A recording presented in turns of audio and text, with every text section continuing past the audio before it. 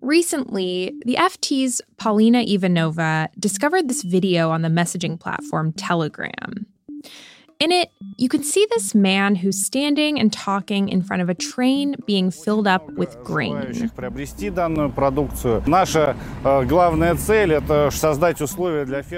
Nikita Bussell, in this video, he's there wearing red chinos and matching red moccasins, and he's a Russian businessman standing in the Zaporizhia region of Ukraine, which Russia seized in March. Nikita Bussell's company is a government-run firm called the State Grain Operator, and this video is basically a propaganda pitch directed toward local farmers who are living in this occupied part of southeastern Ukraine. It's actually an hour-long video all about what Russia's doing for the economy of this region after it was seized by Russian troops. And it talks about other industries as well, but there's a big focus on grain because Zaporizhia region is obviously, it's a big grain producer. When Russia attacked this area, many Ukrainian agricultural business owners were forced to flee and leave their crops behind. Once Russia set up a quasi-government there, it also created some businesses, like Bussell's. Bussell previously founded a couple of boutique hotels and a coffee shop chain in central Russia. And in this video, Bussell tells us what exactly this new venture does. He explains how his company operates. What he says is that this grain operator goes in, finds abandoned assets, farms and plants and grain silos that have been left behind by Ukrainian businessmen who fled the war and fled the occupation. Their company goes in, installs its security on these assets and gets them working again. And he bills this as great for the employees. Obviously, this is the dictionary definition of looting. And this, Bussell's company, is where our story starts today.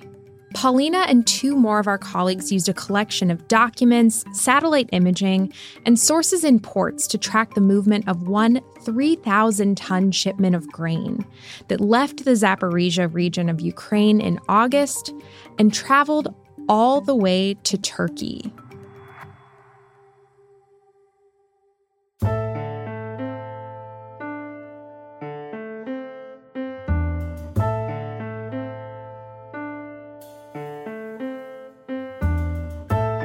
I'm Michela Tindera from the Financial Times. On today's episode of Behind the Money, how Russia is plundering Ukraine's grain industry.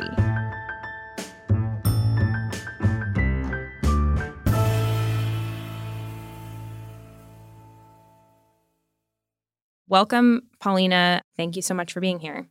Thank you. So, Paulina, Russia invaded Ukraine almost 9 months ago now. So what impact did that have on the global food supply? I think what's crucial to say is that this trade is really lucrative. So there were already issues with food supply globally, but Russia's invasion of one of the world's biggest grain producers, leading to like a blockade of its ports and real difficulty in exporting wheat from Ukraine, have really sent wheat prices and global food prices up, exacerbating earlier problems and, triggering basically a food crisis. Russia's cynical ploy to hold hostage more than 20 million tons of Ukrainian grain is leading to a food crisis here in Tunisia. The war in Ukraine is a continent away, but its impacts are ricocheting in this market in northwest Syria. Prices for food are skyrocketing. Paulina, you tracked this grain shipment using all kinds of tools, satellite imagery and various paperwork. And so to begin this journey that this grain takes, there's this one document that kicks off this whole chain of events. What is that? Tell me more about it. Right. So the first document that we've seen is the founding document of this State Grain Operator. It shows that the company was set up in May, and that it works as a state agency, and that it says very clearly in its kind of founding document that any proceeds that it makes go back into the administration of this region.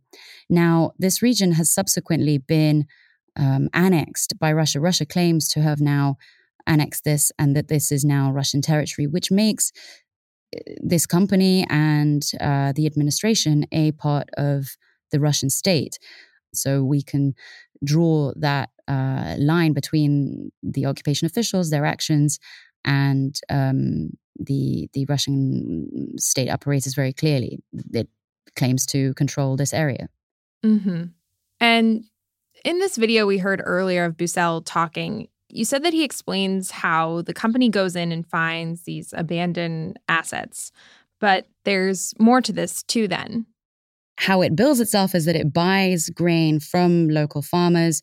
It sets the price. It tells them to come to these drop-off points and sell the grain that is left over from the last year's harvest, and that the company then exports it, and any profits it makes go back into the company and then go back and get reinvested into the area.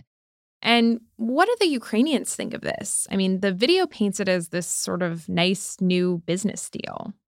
I also spoke to the Ukrainian owners of agricultural businesses that operated in that area that then fled when the invasion began. And they painted a very different picture of how this system operates, saying that this is basically expropriation. These were our businesses. This was our grain that was in storage. These are our fields that are now being harvested, except it is now the state grain operator that is profiting from our grain. Right. And so the state grain operator gets the grain from the Zaporizhzhia region, and in this case, you tracked a specific shipment of nearly 3,000 tons of milling wheat coming out of that area of Ukraine, leaving from the occupied port of Berdyansk. So how did you figure out that the state grain operator was involved in this one 3,000-ton shipment? We see this pretty unique set of documents that appear to show that the state grain operator is not only transporting grain by rail and by vehicle to central Russia and to other markets via Russia, but that it is also loading this batch of 3,000 tons of wheat onto a vessel. Now, the documents show that the state grain operator is the seller. They list the buyer of this grain. They list the vessel. The business that is listed as the buyer has completely denied that these documents are real or that this deal happened and that this vessel went anywhere near occupied areas. Okay, and so as you said, the Russian company listed in the documents as the buyer of this grain denies that this shipment ever even happened. So how are you sure that it did? So every vessel that goes into our seas and oceans publicizes its location using a transponder system, this kind of signaling system called the AIS. Boats use this to make sure that their location is constantly known. Now, the AIS system does not show any vessel pulling up at the Berdyansk port at the time that the documents tell us that there's a boat there. So we had this mystery to kind of understand, signaling system does not show a boat there. What could it be? Okay, so this signaling system says that there's no boat. But the documents you had said that a boat should be there. What else did those documents tell you? The documents give us the name of a vessel. So we started using this signaling system to track the historic movements of a ship called the Pavel. This boat sits about a day's travel away from the occupied port in question, and it switches off its signaling system suddenly. This is called going dark, and it's not very common for boats to do this, but we have seen vessels do this when they want to, disappear, when they want to do something that maybe some dodgy deals. So the Pavel, this particular vessel, goes dark and disappears for 5 days, and exactly the period when the documents state that it would be at this port. Okay, so at this point, you probably felt like you were onto something here then, right? And so you also saw that boat through satellite images?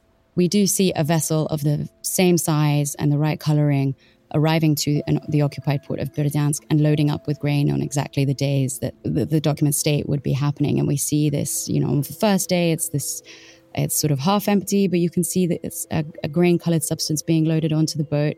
And on the second day, it's much more full, and then it disappears again, which all goes to show that a vessel was loaded at the occupied port of Berdyansk with grain in the middle of August. And these documents give us very strong reason to suspect that that was grain that was sold by this state grain operator.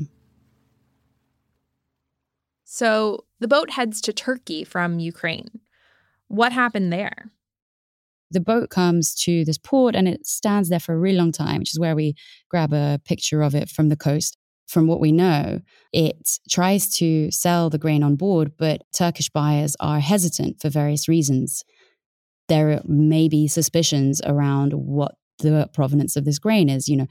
Turkish buyers are not keen to be buying grain from occupied areas, and Turkish authorities are increasingly cracking down or trying to prevent this from happening, and customs officials are getting much more rigorous. And this is something that we've heard from traders across the board. So then what happens? Are they able to sell it? So after a long time of it sort of loitering off the coast of this port of Samsun in northern Turkey, switching its signaling system on and then off and then on again and then off again, suddenly we find that it switches its signaling system back on after a while, and it is much higher in the water, which means, basically the thing weighing it down, the grain had been removed, or at least part of it, creating the shift in where it sits in the water. And that's how we realized that it must have shifted at least some of its cargo. And we started trying to work out where it might have done that. And my colleague Chris Cook, who's a fellow writer on this story, incredibly managed to spot it in the port of Hopa in another part of northern Turkey. And then, this was corroborated by the fact that we also found an image taken by the port where you can see its name and everything. So we knew that the boat had docked there. And then the Russian businessman whose grain it was, who was the shipper, told us that he had managed to sell the cargo and that there was no problems with it, nor with its paperwork. And as he points out to us, Turkish customs officials checked his paperwork, the Russian documents, which make no mention of Ukraine, and found that it was clear and allowed the sale. Wow.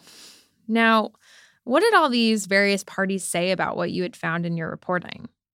I tried to reach the state grain operator on multiple phone lines and got absolutely nowhere with that.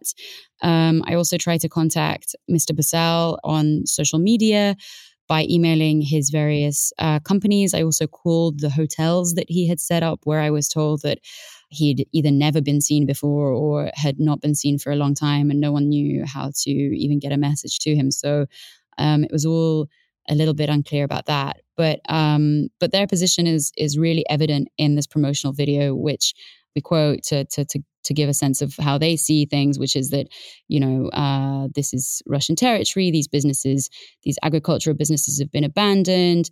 And so what are we to do but just to take them over and start exporting grain and getting farmers working again? That's how they see it. But of course, the initial fact is that Russian troops came and seized this area. So, Paulina, what does this example of smuggling show about the food crisis that's happening now? How are these two things connected? I guess it's a difficult,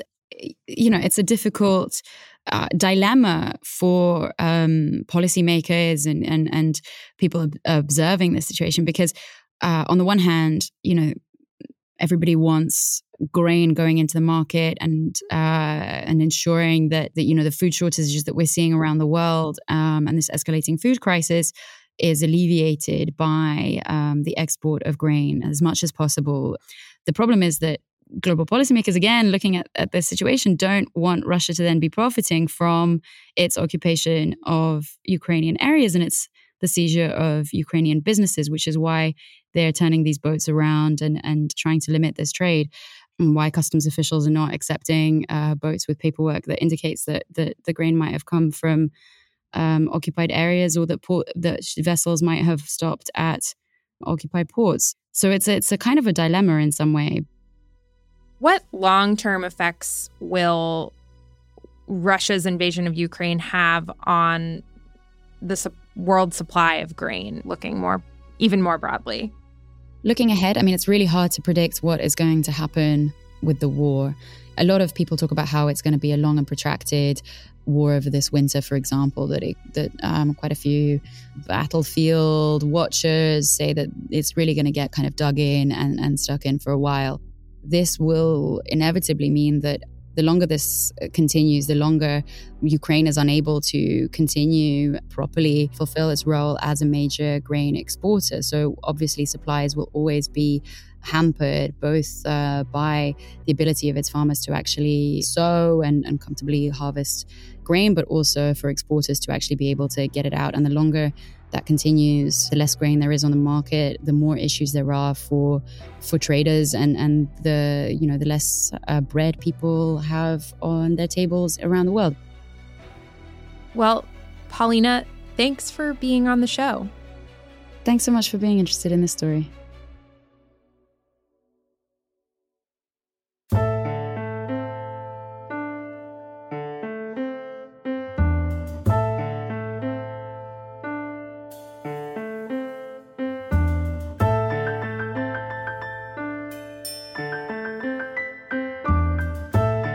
Behind the Money is hosted by me, Michela Tindera.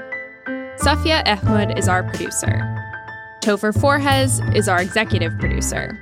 Sound design and mixing by Sam Giovinco. Special thanks to Ben Hall. Cheryl Brumley is the global head of audio. Thanks for listening. See you next week.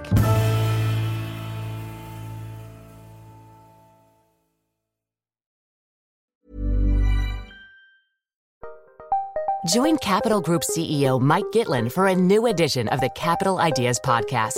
In unscripted conversations with investment professionals, you'll hear real stories about successes and lessons learned, informed by decades of investment experience. It's your look inside one of the world's largest asset managers. New episodes are available monthly. Subscribe wherever you get your podcasts. Invest 30 minutes in an episode today.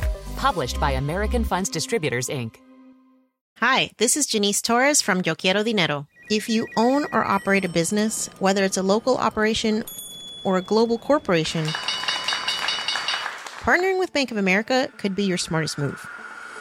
By teaming with Bank of America, you'll enjoy exclusive digital tools, award-winning insights, and business solutions so powerful you'll make every move matter. Position your business to capitalize on opportunity in a moment's notice.